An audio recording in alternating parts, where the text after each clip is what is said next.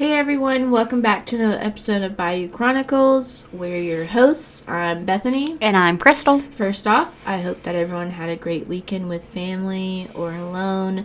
No matter how you spend it, we hope you got exactly what you needed from it. I know, like me personally, this is going to sound really funny. We did not do Thanksgiving this year. We had ramen. We had ramen. We did it extra super fancy, like, fried up an egg and topped it off. And yeah, our kiddos were away on vacation for Thanksgiving, so we just honestly didn't know what to do with ourselves. And we bought just like, completely honest, a bunch of junk food from the grocery store because I'm sorry for my kids.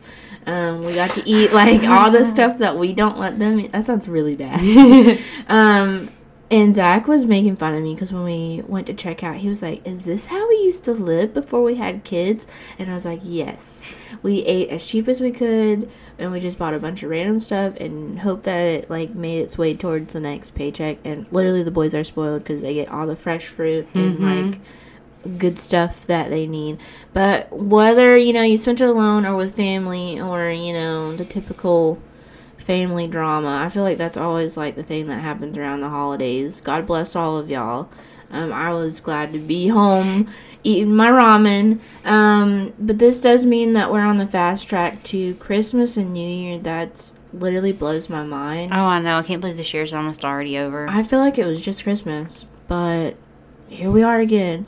And our next Twitch stream will be on December 12th, so 2 Sundays away from now. And Crystal will be presenting, so y'all be sure to tune in. She's going to kind of just talk to us about her wonderful, beautiful, interesting trip. I'm not just going to talk about the trip. I'm talking about all the creepy stuff. Well, yeah, that we some saw. of it, but she's gonna kind of go a little more and talk a little bit more. And if you go on to our Instagram, Bayou_Chronicles, we both have our personal Instagram accounts tagged in the bio.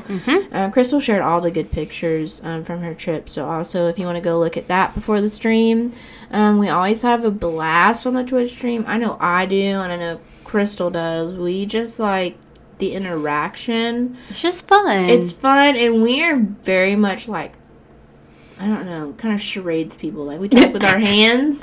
Like, we describe stuff with our hands. So, like, sometimes when we're recording, we're over here, like, making these gestures and stuff, and, like, you can't see it. You can't see it, and we feel crazy, but, like, on the Twitch stream, we can, like, get that connection with people, and we just really like it. So, if you want to come hang out with us, we'd love to see you. And today, Crystal is going to present a Louisiana-based case. This is a gruesome one. I literally have no idea what it's about. I made sure not to, like, look it up.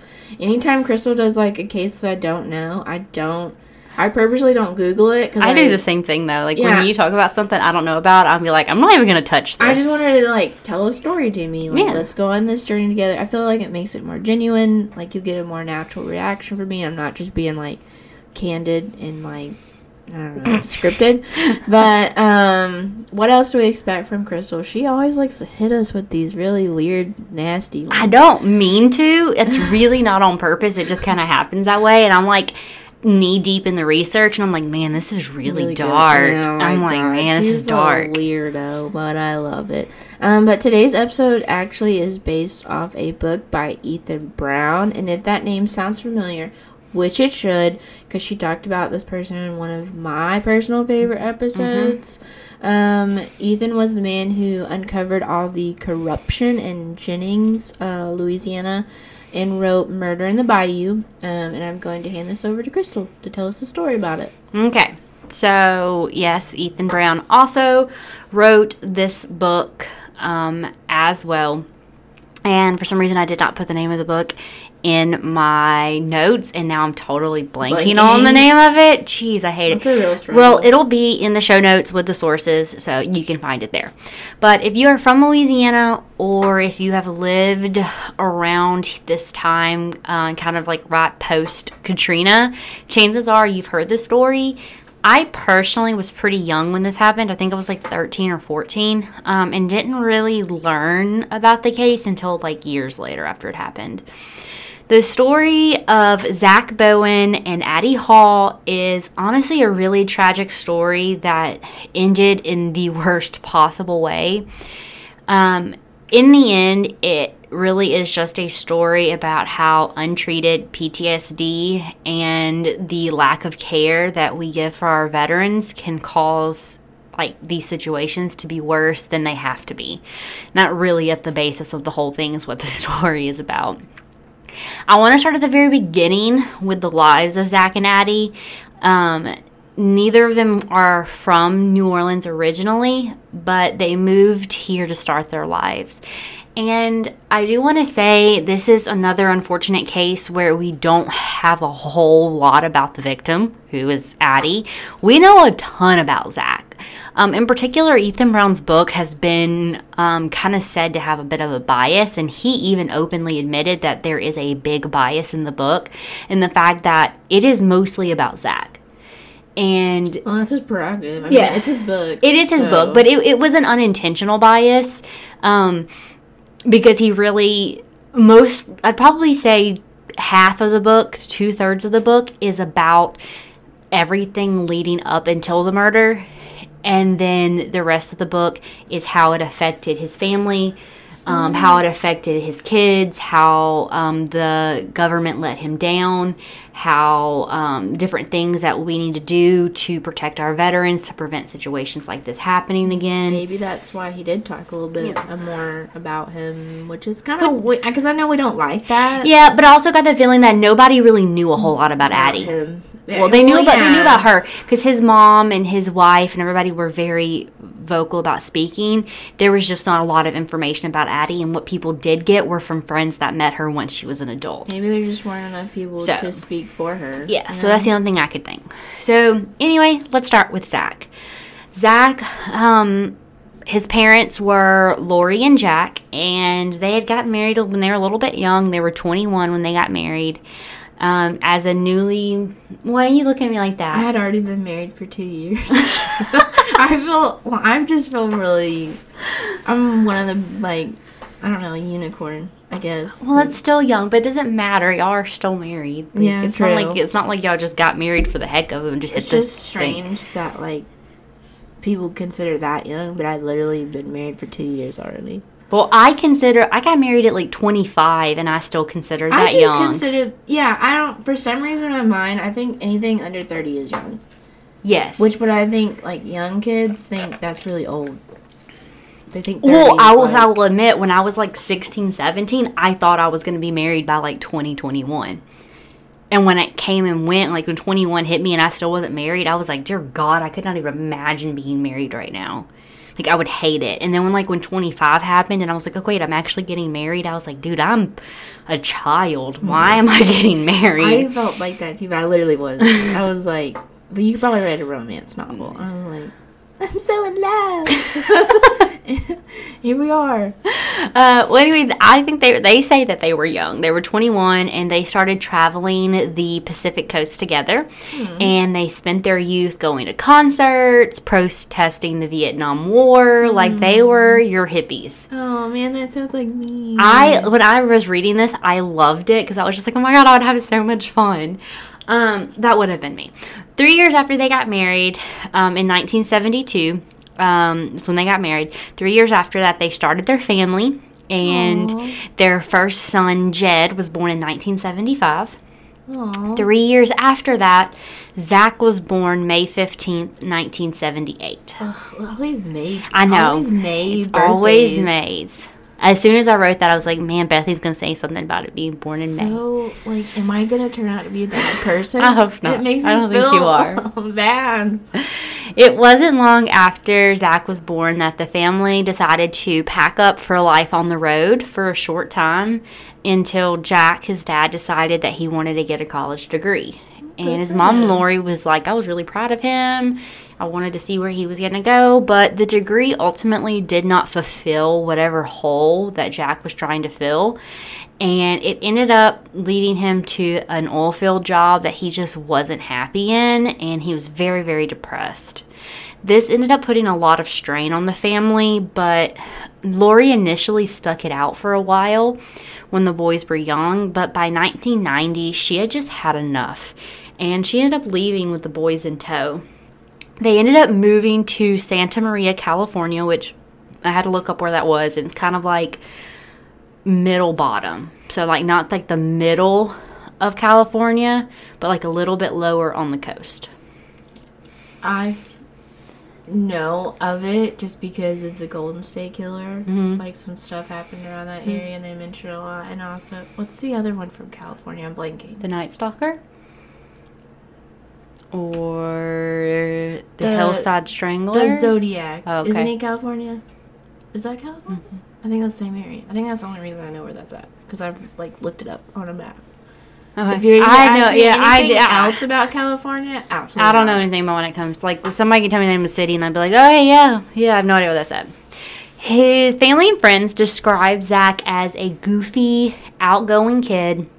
He loved all kinds of music, typical 90s kid, and he was very tall and lanky. He was nearly 6'10" by the time he graduated high school. Holy moly. Tall kid, very tall.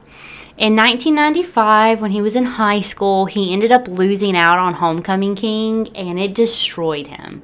Like, it was a huge thing. Like, he was goofy. He was, like, super, I don't know how to describe it. Like, basically, when they got up to talk about, like, why he should be Homecoming King, his joke was that if he was voted Homecoming King, he was going to make them mandate 2-hour naps in the middle of the day. Like, he was that kind of goofy kid. So when he lost, it was just kind of like a heartbreaking thing, and it really hurt his self-esteem because he was so sure he was going to win. I can't relate. I wasn't even on the radar for anything close to that. So he decided that he wanted to live with his dad after this, and he made the move. Aww. So Jack and Zach, which I think is hilarious after I wrote that, started traveling across the U.S., visiting different cities. They stayed in New Orleans for a while. Zach enrolled himself into high school there, only to drop out not very long after. In 1996, he started working at a bar in New Orleans, and he would meet his future wife, Lana. He was 18 and she was 27. What? Now, I will say she did not know he was 27, or she did not know he was 18. He kind of lied to her about his age for a while. I was like, she was actually on vacation with her friends in town. She was a stripper in Dallas and Houston, and they'd come here on vacation, met him on the first day, and she told her friend that she had a feeling that Zach was going to be her toy for the next few days that they were there. And it wasn't long until they were literally always together. It was probably about a year in when he finally confessed to her that he wasn't as old as he said he was and that he was only 18. That's so dangerous. Yes. You can't do that. So dangerous. And she was a little conflicted about it, but in 1997, she discovered that she was pregnant and that Zach was the father. Zach was really conflicted about this and wrote a letter to his mom telling her that. And Lori knew that her son felt trapped and told him that he had to decide what he wanted to do. Either he had to completely throw himself into being a father and fatherhood, or let Lana know that he did not want this and be able to say and be able to walk away, but know that that had to be his final choice. Which I feel like men should have that right. Nobody come for me. Oh, no, I feel the same. I don't know. Like, I mean, like a woman gets to choose, but a man also gets to choose if he wants to be in his child's life or not. But if he doesn't get the ability to keep changing his mind back and forth, back and forth, back and forth. Yes, I agree. Like, you can't come in child's life and then leave and then come back and then leave and come. You need to make a decision about are you going to be a father or are you not going to be a father? I agree, because I have a spouse. He's weird, y'all. He's so weird. He loves, like, children, babies. Like, he loves dads. Like, he thinks being a dad is, like, literally all the cool things that he has done, like, in the military, like, doesn't matter. Mm-hmm. He thinks, like, dad is, like, probably the coolest thing you could be in the world. That's my husband, and he's not a dad. So, and I think being a he's mom, a dad. being a mom is like the lowest goal in my life. Like, Okay, I don't even consider it a goal. You guys are both parents. I don't care what you say. Whatever. You're literally parents. They are literally both parents. But I feel like we don't give men enough credit. So, like, I feel for him in this moment. Because that's a lot. And he was 18. I was about to say, well, he'd be 19 at this point, right? Well, yeah, almost 19. Later. Almost 19. That's heavy. Like, I wasn't a parent. Even though I got married at 19, I wasn't a parent until I was 21. Mm-hmm. So, like, I had 2 full years of, like, being married to my spouse, like, before I was like, let's do this. So he didn't know. He just, she's pregnant. What do I do? Yeah. Oh, man, so tough. He was really conflicted, but he decided that he was going to be a father. He decided he was going to throw himself into this. And Lana even remembered how once Zach held their child for the first time, that she just saw that he was hooked, line, and sinker. Mm-hmm. He was dad. And she even, even told Ethan in the book about how she didn't tell Zach that she went into labor. Zach didn't meet their baby until 2 weeks after. I'm sorry, he was born. Because they really weren't. They were together, but they weren't like together. Okay, but that's like. But still, like you still missed out on that. Like he missed out on that. So soon after the baby was born, though, they got married about a year later, and then right after that, they found out that she was pregnant with their second child. This time, a little girl. Whoa. So now they have 2 kids. They have a little boy and a little girl. Oh my God.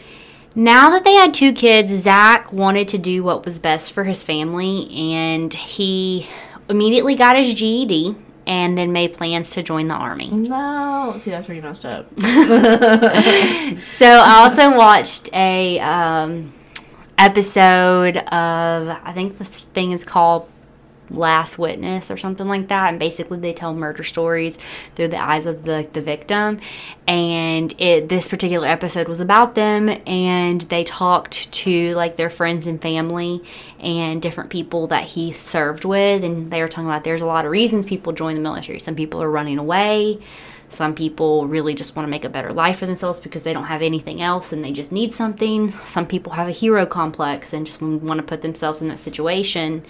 And then there's people like Zach who came, just didn't have any other way to support his family, and this presented an opportunity. So this was the year 2000, and as Lana says, there was no war, and like many other men, they thought it was a safe time to join the Army. Wrong. So after boot camp, he was immediately sent to Germany, where he made a ton of friends. Everybody there described him as like the thing that kept their spirits up whenever they missed home. He set up a whole room where there were drums and guitars, and they would play music and all that kind of stuff. They even had the opportunity to travel to Paris one weekend, and the people who went with him talked about how it was rainy and gloomy, but it didn't matter to Zach. He was bebopping around the city, just excited to be there, taking pictures with the Eiffel Tower, just living life and doing what he wanted. Soon after this, he was deployed to Kosovo, where Zach would again be playing drums and music and just trying to keep up the spirits of everyone, because it was rough. Everybody was away from their family.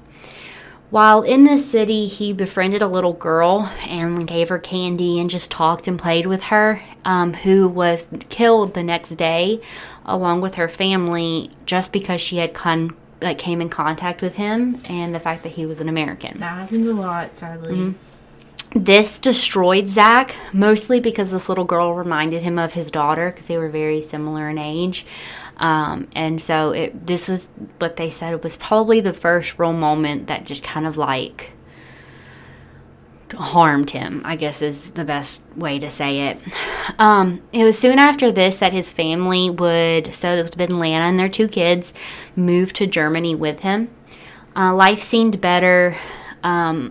Lana and the kids got to travel around Europe with him. It was a little rough for her at first because a lot of other people that were stationed with him knew that she was a stripper in the past, and that she worked at like a topless bar, and she would send him pictures of like her and some of the other girls just to cheer him up, and a lot of other people knew that, so it was hard for her at first, but eventually, because y'all military wives, I don't even consider myself one, I've told Crystal this a lot, are literally the worst people on the face of the planet.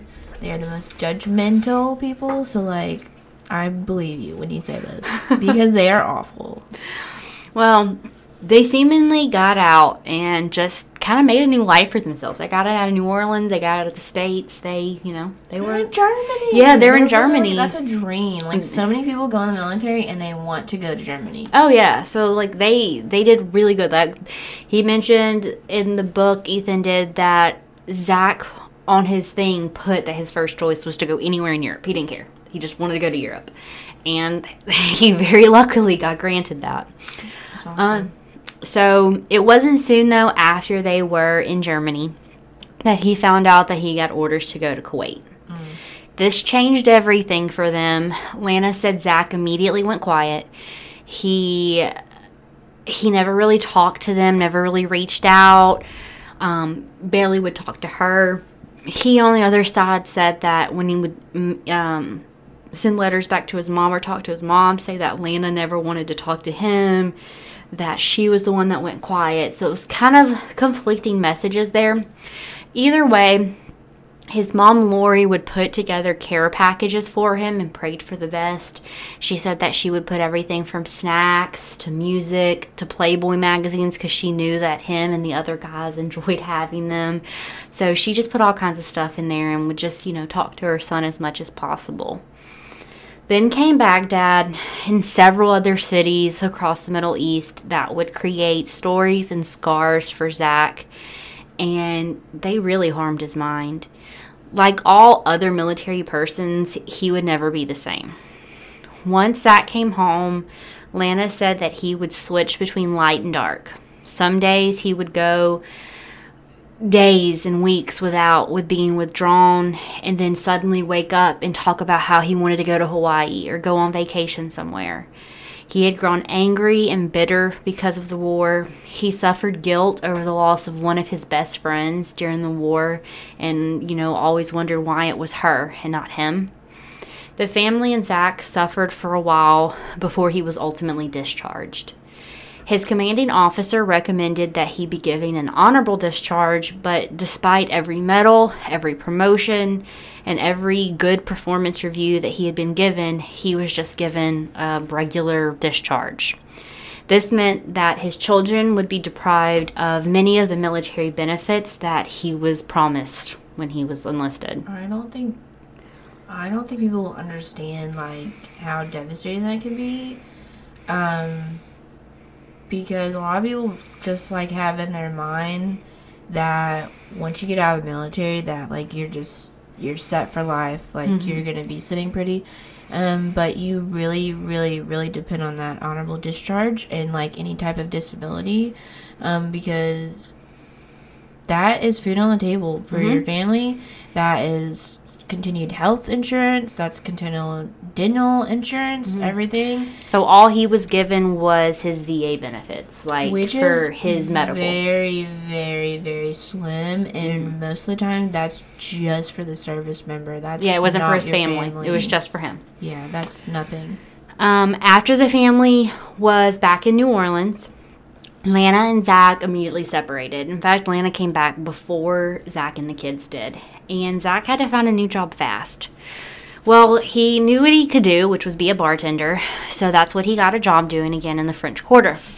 And it was here that he would meet spunky, creative, I think she was pretty, blonde named Addie Hall. Addie had a tough life. At least that's what she shared with Zach and some other friends. According to Addie, she was raised in Durham, North Carolina, and had a somewhat normal, as far as everyone could tell, life with her mom and dad.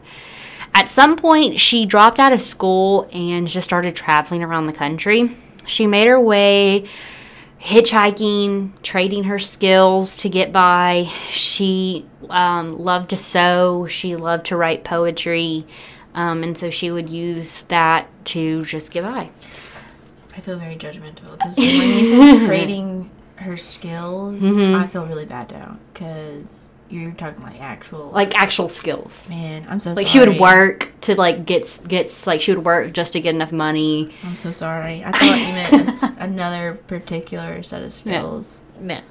Eventually, she did move back to North Carolina, and she started to teach dance at a dance school. Nice. Dancing was something that she loved to do, and it was something that her friends said always made her smile. Nice. By 2002, she was ready to move again. She was very antsy and was like, I gotta get out of here. She actually went down to New Orleans for Mardi Gras and just fell in love with the city and knew that she wanted to settle there. Absolutely not. I love New Orleans. I lived there. I don't know if I'd do it again. My mom was born there. Like, I spent many summers there, but I wouldn't. Hell no. I don't know if I could, to be honest. No. Like, I really, really enjoyed my time living in New Orleans. I felt safe. I never didn't feel safe. Like, I always felt like I was lived in a good area, though. Technically, no. I mean, I lived in Gentilly. It wasn't like the safest, but it was like in the median. Yeah, like it was whatever. But I never was like I was never the type to go to Bourbon Street by myself. I actually learned very quickly that if you live there, you don't even go to Bourbon Street. And I was like, well, duh. And like, wouldn't I think I've only ever been to Bourbon Street like twice in my entire life. I think I've only been once. And I've been to New Orleans a ton. I was older at that point. I was like, it's just not that fun. Bourbon Street is not a thing. Now, if you've never like been Frenchman there, Street's fun, even though it's getting very touristy. My favorite restaurant is off Elysian Fields. So I just really like going down to French Quarters and doing the ghost tours. Even though I've done them a million I know, times, it's still even like if they're better. cheesy, they're so much fun. They're so much fun. But she knew that she wanted to settle there. She loved it. And I will admit, there is an allure to, like, the feel of living and being in the French Quarter and surrounding yourself with that, so I can understand why she would be like, I want to live here. It's a party city. It's a free spirit city. Yeah. So I get it. I get it. So she packed all of her things up in her car and just drove down. She drove there with no idea where she was going to stay or where she was going to work, and she actually ended up sleeping in her car for several weeks before she was able to get an apartment. My anxiety could never. Yeah, that's exactly what I said. I cannot imagine being this brave. I had to have everything planned out 2 weeks in advance at least.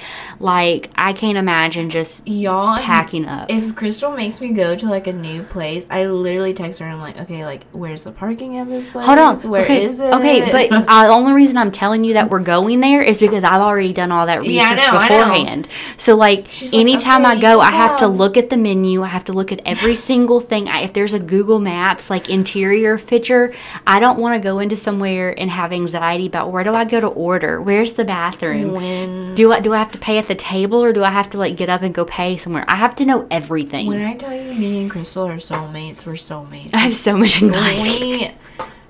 When we first met, I was afraid to tell her stuff because I was like, some people, like, are very judgmental and they're like, just live your life. And I'm like, I'm trying.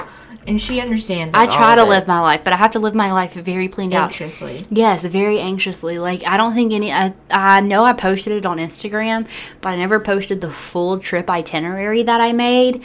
It was bad, you guys. Like, it literally, like, you could, like, click a link, and the link took you to, like, the saved PDF of our tickets for stuff, and, like, it took you with GPS directions. Like, the itinerary literally had directions from our apartment to where we were going.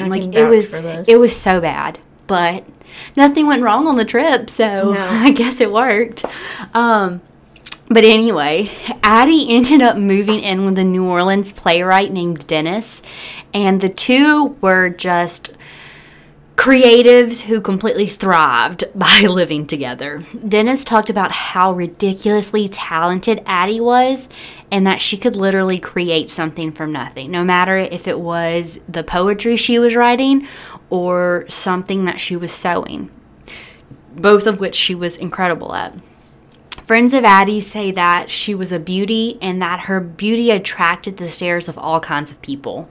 And that this was something that Addie liked unless they started to look too long or came onto her. So it was like she knew she was pretty and she took care of herself and made herself present pretty, but it wasn't like I want you to look at me. Yeah. I'm doing this for myself. I'm not doing this because I want your attention. And so when people would direct that attention towards her, she would get very angry. As she should.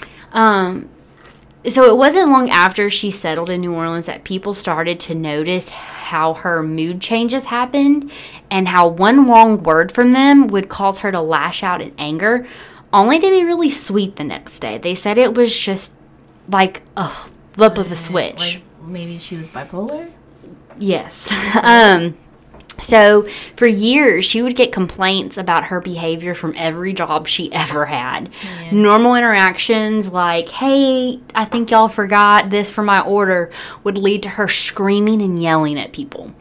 Her friends started to not only be concerned about her behavior with strangers, but also the ones with romantic partners that she had. Mm-hmm. Addie dated men that were always a little bit rough around the edges and treated her pretty bad.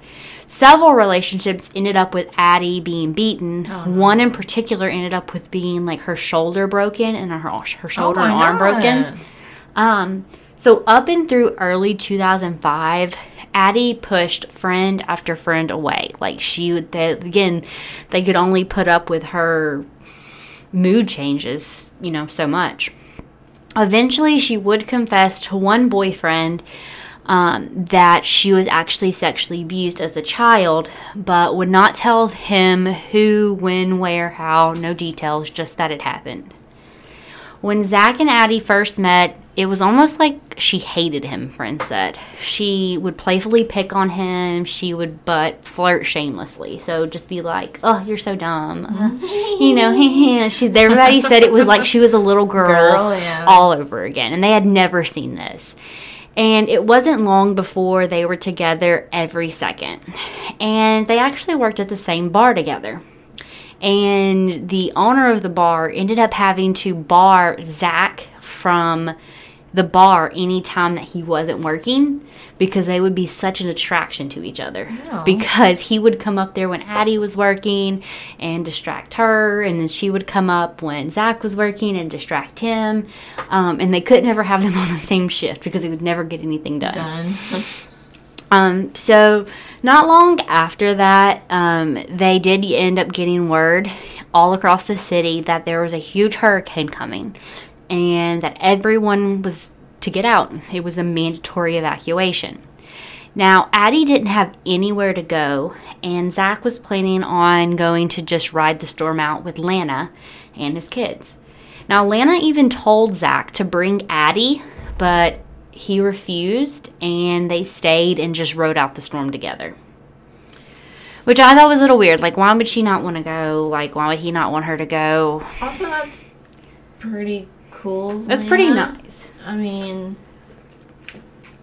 this is what the book said. And I thought it was funny. But Lana said in the book, she said, I gave Zach to Addie. I could get him back at any time I wanted. Oh. I gave him to her. Okay, girlfriend. They were still married at this time, too. They never got a divorce. They only separated. Oh, okay. So he's still married, and she's dating someone else, too. Oh, okay. But she said that she gave Zach to Addie, and she could get him back whenever she wanted. Okay, I don't really like how that sounds. I was just like... some type of way. I was like, okay. After the storm passed, Zach and Addie ended up thriving in this empty French Quarter. They would spend their days clearing the trash from the road, looting the grocery stores for canned goods, and they would spend their nights drinking with the few people that remained in the area. They were completely free from responsibility, bills, no obligation, no real news about what was happening. After dinner with friends, they would listen to the record Trouble by Ray LaMontagne, which is one of my favorite artists of all time. And that's one of my favorite albums of all time, and I have it on vinyl, and it is just beautiful to listen to on vinyl. Beautiful. And they would just dance. It was even said that they would make love in the streets What? of New Orleans because they would just get drunk and have never. sex. Could never.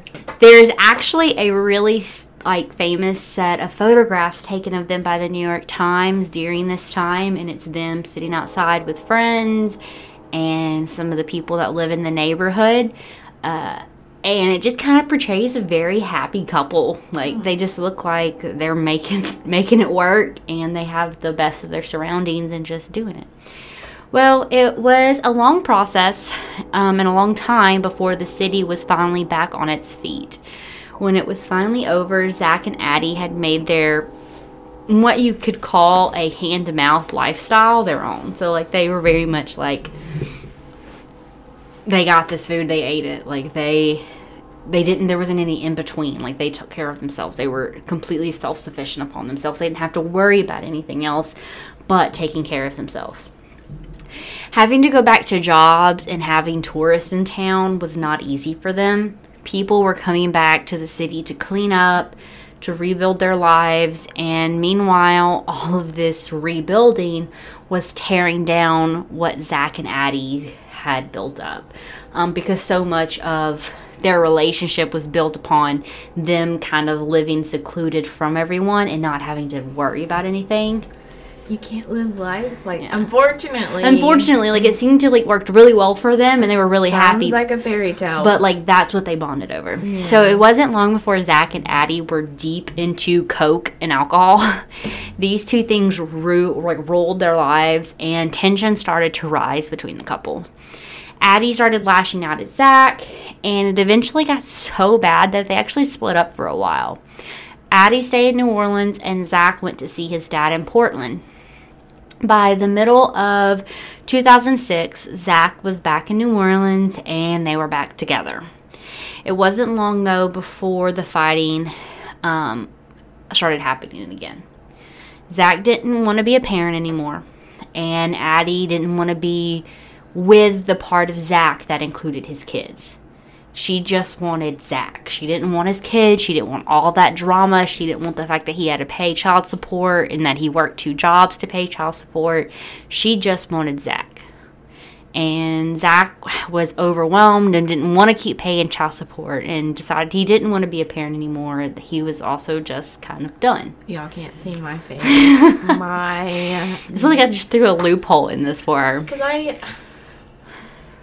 I was like for, these people. I was like rooting for Zach, and I was like, maybe I'm gonna like him through. I cannot stand people like that. By the end of summer of 2006, so this is coming up on a year after Katrina, Zach had actually entered a side relationship with a man that he met at a bar.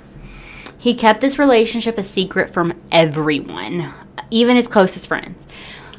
But it wouldn't be long before Addie would find out. Now, New Orleans is big, but it's often said that New Orleans can be a small town. It's also important to remember that at this point in time after Katrina, New Orleans typically has, in the metro, not the metro, but New Orleans, the city, has about 500,000 people. Yeah. Post-Katrina, it only had about 190,000. Okay, so side relationship, romantic? Like a romantic relationship. Okay, with a man. He had often went to gay bars in New Orleans, but it was always with friends. It was never he was there looking for someone. It was just his friends were there. Did anybody know or have no idea? No one ever really knew. The guy that he ended up having a relationship with was a real estate agent. But it was just an outlet for him. His mom even said that afterwards it didn't surprise her because of how stressed out he was, that he was just looking for an outlet of any way that he could. He just wanted to explore every avenue of his personality and just kind of get a reaction out of something like is this what he needs? Is this what he's missing from life? So she said it didn't surprise her. Now when Addie found out, she was mad. I mean, I would be mad too. Not that he was with a guy, but just that he was cheating is what she was mad at.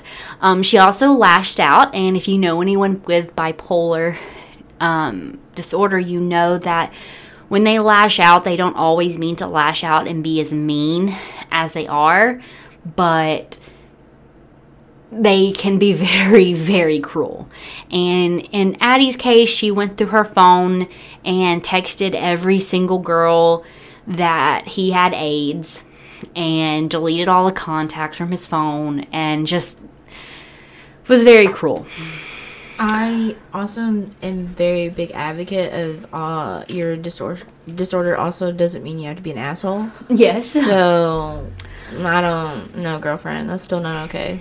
Now, she was not going to put up with him cheating on her, and that was really just kind of the tip of the iceberg for her. They were barely getting by because of the amount of money that he was spending on child support, and that was being spent on drugs and alcohol. So they had started picking up a coke habit and started doing cocaine on the reg. How are you going to complain about him spending child support on his children that he does not have, and you're over here buying a bunch of coke? Coke is expensive. That's an expensive habit. Yeah, so they picked up this habit, and friends did mention that around this time she had run out of her medication that she was taking, so her bipolar was getting worse, and she didn't have the money to buy anymore because they were spending money on coke and alcohol. It probably wasn't working anyways. Yeah. Mixing it with cocaine. Yes, so it was just a bad everything. In an effort to try to repair the relationship, they ended up moving into a new apartment. And while searching, they found a second-floor apartment at 828 North Rampart. And this was a cute little apartment. It had like a little courtyard area. It was situated above a voodoo shop, like very cute little area. And actually a really nice apartment. They paid $750 a month in rent. Which I was just like, oh my God. Back then, that's a lot of that's like how much rent is now in 2021. Oh, but I'm thinking about in the French Quarter. Like, this is in the Quarter. Oh, well, $750 for a one-bedroom apartment in the Quarter in 2006. To me, that's pretty good. That's pretty, that's pretty good. Here, that would be... That'd be an apartment here, but... Yeah. 2 days after they got the place, Addie shows up and demands that the lease only has her name on it. She does not want Zach's name on the lease. Addie wanted him out and started telling everybody that he cheated. Zach was understandably upset because he had just paid the 2 months of rent to get the place. Oh, hell no. And then she turned around and says, hey, this is my place. My name's the one on the lease, not yours. I'm trying not to victim blame, but like, she's just really starting to not sound like a good person. On the night of October 4th, so the morning of October 5th, so it was like around midnight, the fighting between the two got so bad that Zach turned physical. Oof. Zach says that he grabbed her by the neck and just strangled her until she stopped breathing. He said that he did this calmly, that he doesn't know what came over him. He wasn't excited. He wasn't angry. He just grabbed her by the neck and just squeezed until she stopped. He said that after he killed her, he grabbed her journal and started writing in it. He detailed what happened, how he did it, why he did it, and basically just laid out a whole confession. He laid down and fell asleep next to her body, and the next morning he sexually defiled the body. So if you're picking up what I'm giving you, like that necrophilia vibes, and started to think about what he was going to do to get rid of her body. Not knowing what he was going to do, he got drunk and passed out for the day. And the next morning he woke up, went to work, put on sunglasses, was a mess, was shaking, and just told everybody that they got in a big fight, that Addie left him, took a bunch of his money, and left. Oh my God. And that they were done. He then went home, was alone with her body in the apartment for a few days before returning to work again, saying that he was trying to move on, that she went back to North Carolina, that he hadn't heard from her. He then went MIA again, and unbeknownst to everyone else, Zach was in the process of cutting up her body to get rid of the evidence. Oh my gosh. A friend of theirs the one who had like actually been friends with both of them, reached out to see where they were, what happened, to see if they were okay. And Zach asked him, "Hey, you're the only person that has reached out to us at all to see how we're doing. Do you want to go out and just get out have a night on town?" He's like, "I'll buy." A little weird, but okay. Yeah. So they ended up hitting up a strip club, going to the bars, having a good time until like suddenly at like 4 o'clock in the morning, Zach says that he has to go on vacation and he's got to go. He's got to get out of here. Well, it wasn't really a vacation. He was going to kill himself. So Zach had used her journal as a place to write his suicide note as well. He wrote about how much he failed in his life. He took a cigarette and gave himself 28 burn marks, one for every year of his life that he was a failure. He wrote about how he killed Addie and what he did. He spray painted Lana's number on the wall above the bathtub and wrote the phrase, "Call my wife." Oh my God. He walked over to first he actually went over to the friend's house that he was out with, yeah. And tried to wake him up, but the friend wouldn't wake up. Oh no. And then he decided he would walk over to the Omni Hotel and went up to the rooftop, walked through the lobby, walked the elevator, had some drinks by the pool, relaxed, and then around 8:30 p.m. walked over to the edge and jumped off the roof. What the heck? When the police arrived at the scene, they found a note in his pocket that read, "For police only." He really playing this out. It mentioned that he had killed himself because he killed Addie and that her body could be found in the apartment. Police found the apartment a mess. There were cigarettes and beer cans all over, and it was very, very cold. He had left the air conditioner in the window unit set to 60 degrees, so it was incredibly cold in there. They reported that it did not smell like anyone had died or been murdered, but they attributed that to the fact that it had been so really cold. He's smart.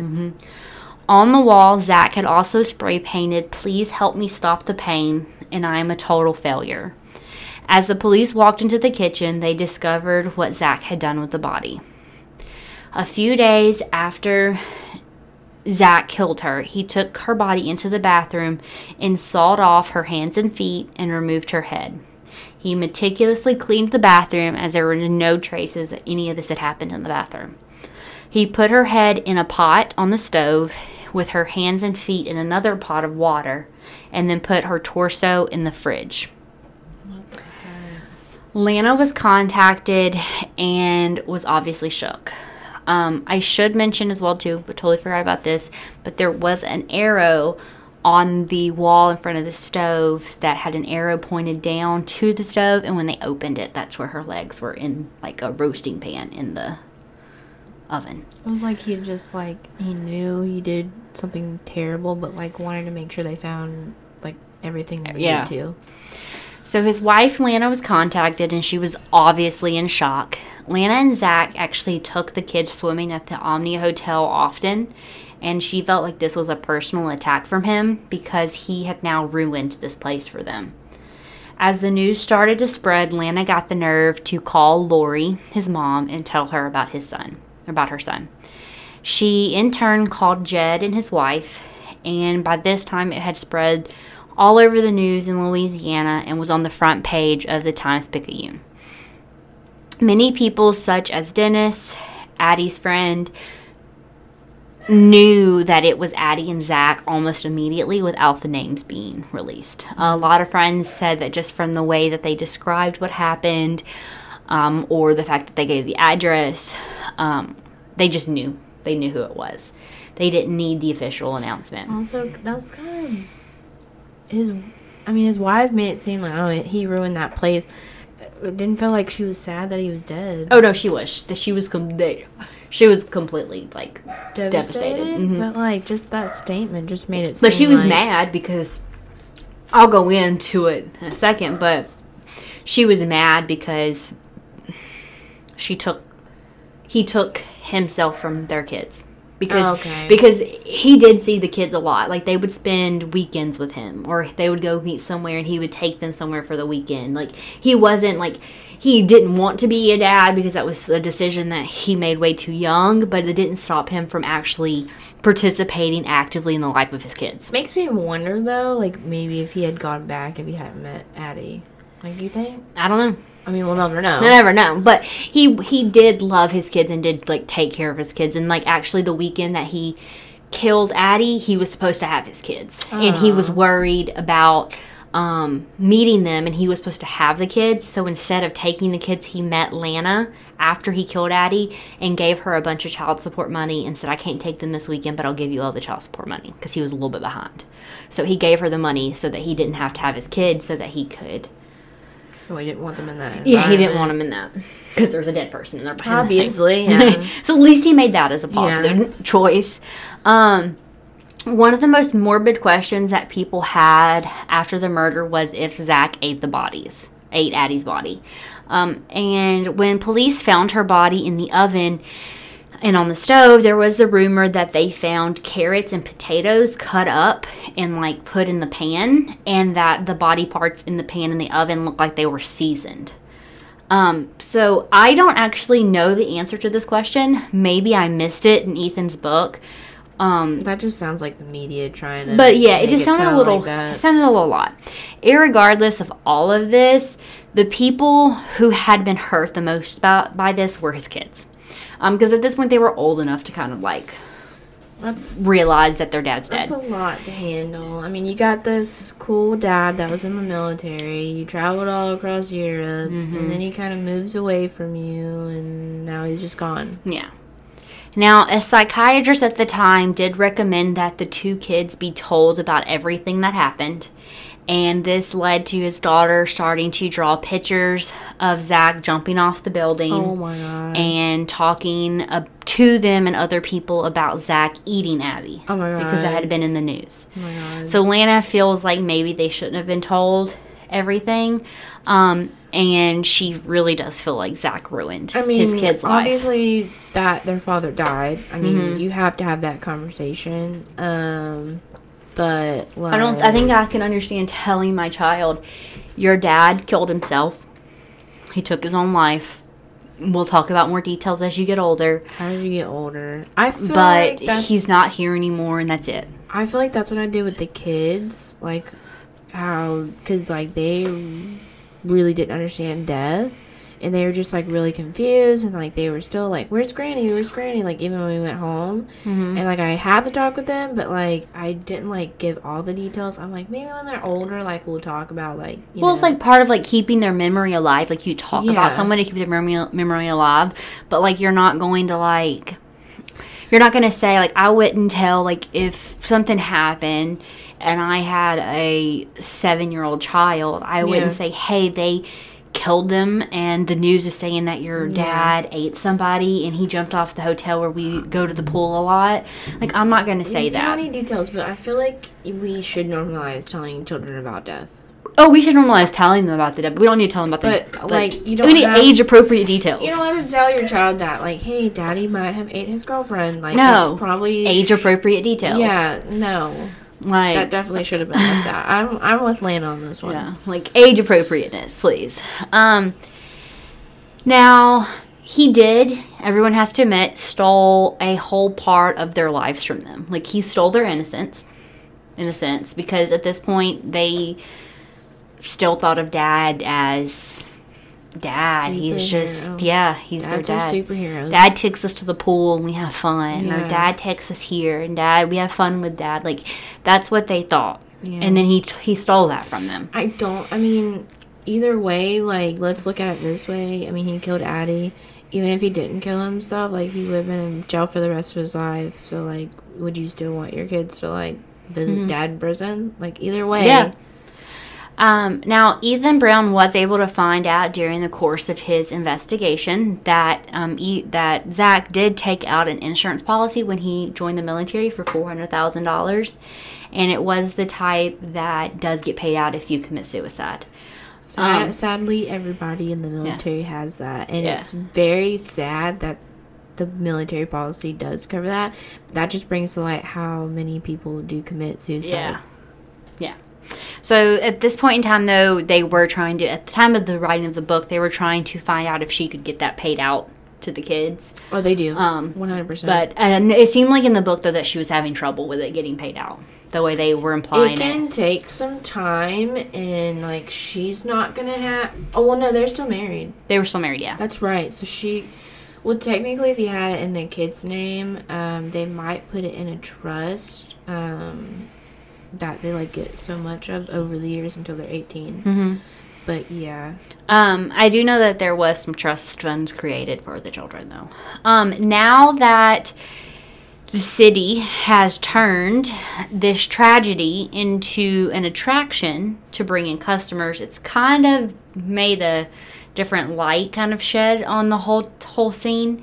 The house on Rampart Street was decorated as like a murder house that tourists could walk through, and it was super bloody and gory inside, and they could, kind of see where Zach killed Addie and where her body parts set on the stove, and shirts that make jokes about their deaths and how they died. There were tours that would call him Bowen the Butcher. And I'm not saying that it's a bad thing to make money from all of this. After all, that's what Ethan Brown did by writing a book. That's, what we're doing by recording this episode. I think what matters is how you go about it. How respectful the whole thing is presented. And that respect is the key to all of this, in my opinion. And this is a very sad, very tragic story. I'm not okay with that at all. Doesn't have a great ending. Doesn't have the ending that anyone would want. But I don't feel like it needs to be something that is made into a murder house that you can walk monopolized on, monetized. Yeah, off. We don't need shirts that talk about, loving someone so much that you chop them up. I also, though, I feel like for a lot of these people, it's, like, out of sight, out of mind. Like, I don't think people, like, realize, like, how difficult, like, the military life is. Mm-hmm. I mean, like, I feel like this episode kind of hit really close to home for me in a lot of ways because, like Crystal said, my husband is in the military. Like, he comes from, like, a long, like, literally, if you were to, like, say a family member from my husband's side of the family, they've served in the military, like, whether any branch. I have a brother-in-law that was in the Army. My husband's Air Force. I have a brother-in-law in the Marines. I have a brother-in-law in the Navy. Like, you name it. So, like, people don't understand. And it's really sad that this happened. Like, he did deserve to be in jail, like, regardless if he didn't commit suicide. But, like, for people to be making money off of this and it's T-shirts, sad. It's, like, you will just never understand unless you live in this lifestyle. I mean, that's kind of, like, that's what I meant by, like, half the book being about what America can do better for people in similar situations to this, because one thing that his family and his there's just a lot of wrong friends choices that he made. Well, one thing that his family and friends said that is that he didn't start really getting violent until when the National Guard rolled in through New Orleans, and there were like checkpoints, and people were checking IDs, and people were walking around with guns. And he mentioned to them several times that it made him feel like he was back in the desert. There's just so much. Like, he's got a girlfriend that is bipolar, that's not on meds. He's got PTSD. They're both doing cocaine. They're both drinking alcohol heavily. That's just a lot to put together and unpack, and he probably just snapped. Yeah. That's just like... And I mean, I can't imagine being in a situation where all of a sudden we're living this happy life, and then I'm having all these flashbacks to war and to the worst part of my entire life, and it's where I feel the safest. Like, I can't imagine. Right, like, I also don't want to victim shame. Like, I really don't want to victim shame here. Like, she did not deserve to die. Mm-hmm. But you have a partner. Like, at this point, they were partners. They had been together, what, for... a little bit over a year. A year. You know that you have a partner that was in the military that has PTSD. You know you have a disorder that you're not taking medications for because you're spending your money on drugs. You have to be supportive, and I don't know, it's like a give and take thing. So, like, I'm really not trying to blame, but, like, there's so much wrong with this story. Yes. There was so much that, like, need to be fixed. There's so much, like, with our healthcare system and just, like, taking care of yourself. And also taking care of our veterans, because it, like, just doesn't stop, y'all, when you come home. No. It, like, doesn't stop when you get out, either. No. So one of the things that Ethan Brown talks about in the book, which the name of the book is Shake the Devil Off. Oh, okay. That's the name of the book. And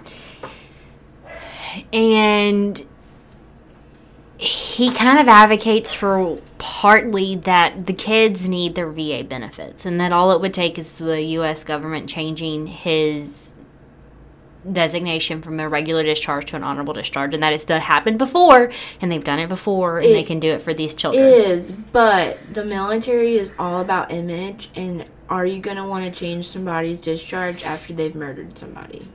But the argument is he shouldn't have had a regular discharge in the first place. His superior recommended that he had an honorable discharge. You know, probably what that was is somebody, like, up the chain was probably being a big, the word we like to use in my house is a poop nose, a brown noser. Probably didn't want this man to get out of the military. He wanted him to stay in, so on his way out, he was probably just being petty and was like, well, we're not going to give you your benefits, or we don't have the funding for it, which is their go-to. So I would really recommend the book. I'm going to shamelessly plug Ethan Brown like I always do, because I'm falling in love with this man's writing. I loved his story about Jenny. I had this book I couldn't find anywhere, so I did my little nifty trick of doing the name of the book, Ethan Brown PDF, and I found a book where you could borrow the entire PDF for free, and you have to, like, click through each page, and it's only like 295 pages, so I literally read it today. Yeah. But I don't know, I like his writing so freaking much. Like, he makes me want to be an investigative journalist. I don't have the balls, I'm changing that to ovaries, because ovaries are way more powerful. Yeah, way more powerful than balls. But it makes me wish I had the ovaries to be an investigative journalist. But anyway, the rest of the book is really good. Like I said, the actual story of Zach and Addie and all of this probably only takes about 2/3 of the book. The rest of it is about the pointless wars that the United States has been in lately. There's a big eye roll for that. I'm Zach's parents in the 70s. Love that war. Yes. It's about the ridiculous policies that the United States government carries for not only the war but veterans, how the government, both local and federal, failed the area around New Orleans and South Louisiana post Katrina, and how that kind of not necessarily directly influenced Zach, but how it just changed the whole environment of what New Orleans is today. So I highly recommend it, because it's not just a true crime book. It's really good. I mean, I can specifically remember that. We got a super influx of people in my hometown. Oh, we did from too. Katrina. So many people. We did too.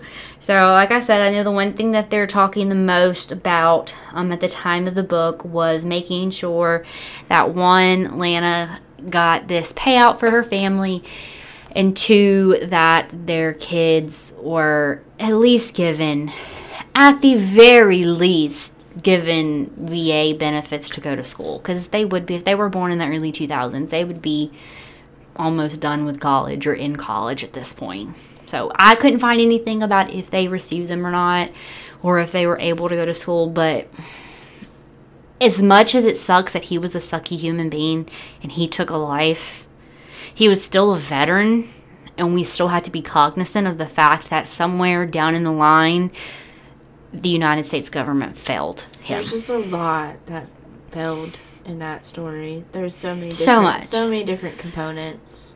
So, and I can't help but think that if maybe he did get an honorable discharge, if he came back home, he would have been able to been on a different career path. If he had never joined the Army If he had never begin with. I hate to be that person. I know I am married to a military person, but Well, you have to be honest that does do good for some people. I mean, it does. It gave him a way, but to think about this, it gave him a way to support his children for a time. It gave him a way to help his children explore the world. I agree. I personally feel like that too. I feel like that's sad, but it at what cost? Yeah, because I feel like I've slowly lost a piece of my husband over the No, years. I can imagine.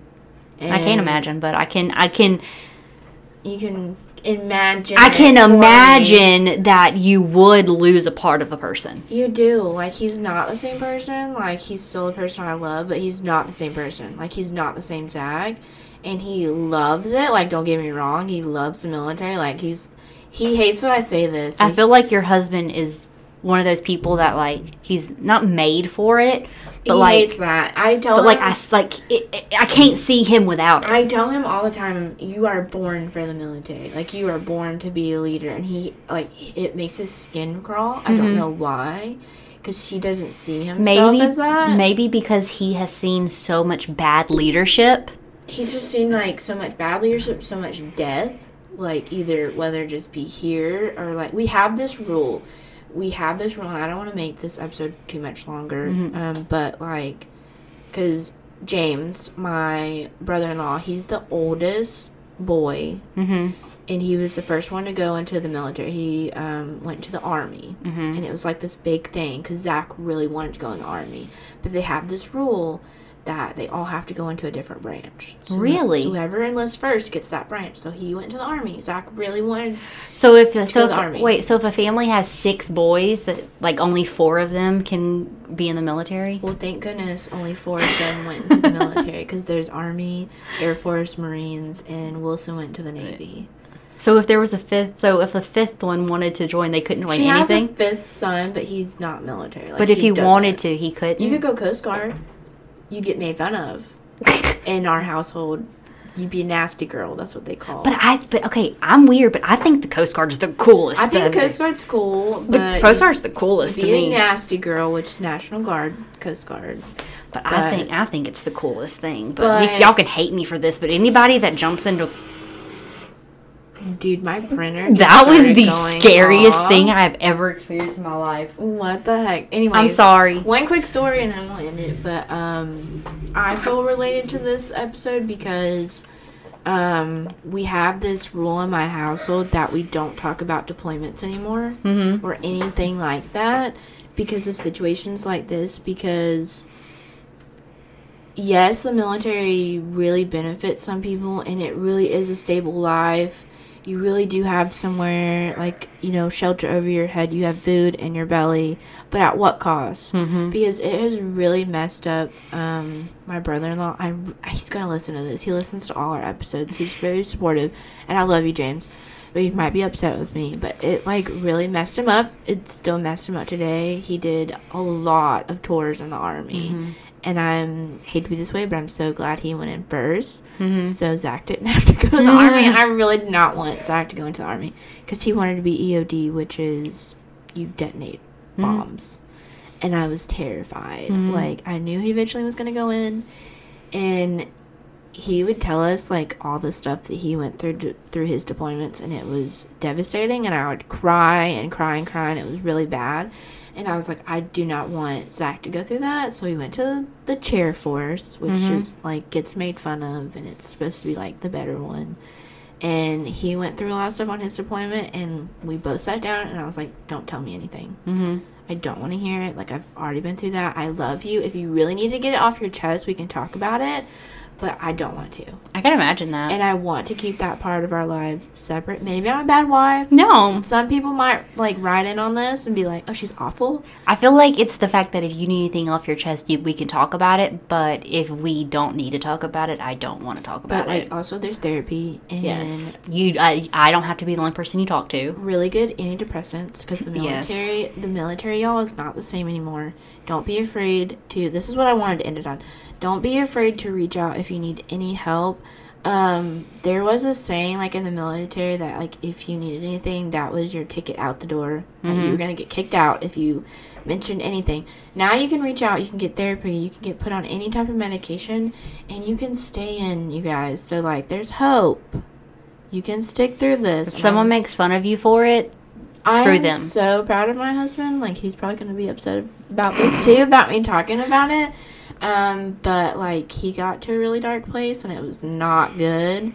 And, because with his job, not just, like, when you go overseas. Like, he sees a lot of death, like, here. Like, right now, like, where me and Crystal are sitting on this base. Like, not too long ago, an old lady died. Like, That's so sad. at the stop sign by my house. Oh, my God. That was the saddest thing. And, yeah, like, it's just really sad but I'm really thankful I can be here and kind of give him a hug when he needs it. But, yeah, this was really sad. I'm actually really proud of both of our husbands. Both of our husbands are very, like, yes, mental health forward it took lately. a lot of work, but, yes, you need to be here for your family, and stuff like this doesn't need to happen. I know it's really sad, but there's a brighter side if you just kind of hang through. Yeah. I like it. So mental health matters. So if that's anything you took from this, mental health, and support your veterans. Don't just say thanks to a veteran on Veterans Day. Take your medications. If you need to be on a medication, please put that as number one in your life, not drugs. Yes. I mean, they are a drug, but helpful drugs. Like prescribed sugar, drugs. Like all that good stuff. Yeah. No. Put the Coke away. Put the Coke away. Pick up that person. Whatever else you need. Okay, that's all we got. I hope you guys have a great week. Remember, in 2 weeks, we will be doing our Twitch stream, so be sure to come and hang out. Until next time, have a good one, and talk to somebody if you need it. Bye. Bye.